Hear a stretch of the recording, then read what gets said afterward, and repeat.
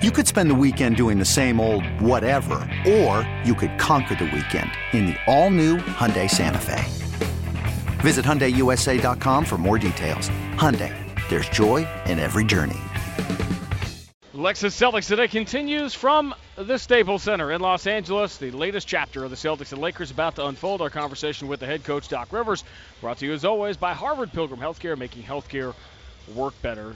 Quick note on Friday, a lot of things have to go wrong in a 30-point loss. There's a lot of things have to go right in a 40-point win.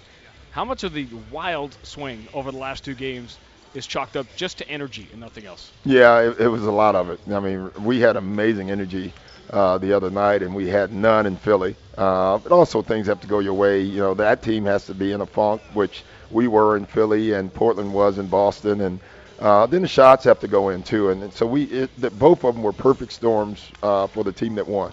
It has to manifest itself somehow, and you must have numbers on this. When the first pass, where that comes in the shot clock, getting into the offense early, how much more efficient is it's all we talk about, and it's amazing how often we have to keep bringing it up. You know, we show it on film, we go over the numbers. It's amazing, especially with us, and I don't think people understand when I say with us, it's really because of our point guard is so unique as far as his speed and his ability to see the floor, and then how people guard him where they're trying to force him to make shots. It's so important for us to get our offense early so we can attack twice in it. We'll talk about his role specifically in this game in a second.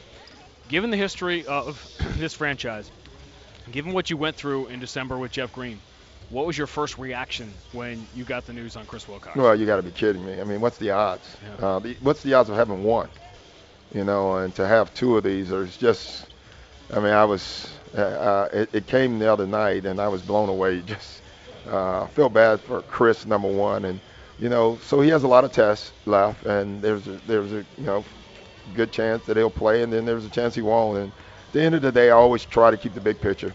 If there is something wrong, I'm glad we found it. It makes you wonder sometimes. I was talking to Ed Lacerda about this the other day, that how much of this stuff was going undetected years ago. It really does.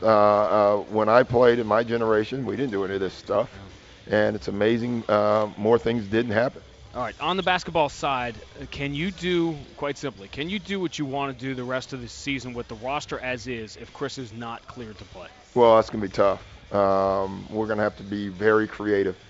We're going to have to get good play from a lot of different guys. You know, I don't think we have one guy, you know, without Chris that is good enough to be consistent every night. But we have a couple guys that maybe you can get consistent play in a combination. So it would be very difficult. All right, two of the best 7-footers in the league is how this road trip will begin. It's easy to talk about Kobe. You could do it all day, and I'm just blown away by the fact he's third in minutes played in the league.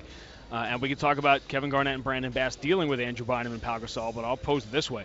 How much of today is on Rondo and Avery Bradley as sort of that defensive front four in helping them, not letting Gasol and Bynum get the ball where they want to get it? Well, I think the key to us is ball pressure. You know, listen, if we can, from throwing the ball to the post with our ball pressure, you know, take them out of that part of the game, and then when they finally do get it to the post, there are only 6 or 7 seconds left on the clock, and if we decide to trap, then there's not a lot of passes that can be made.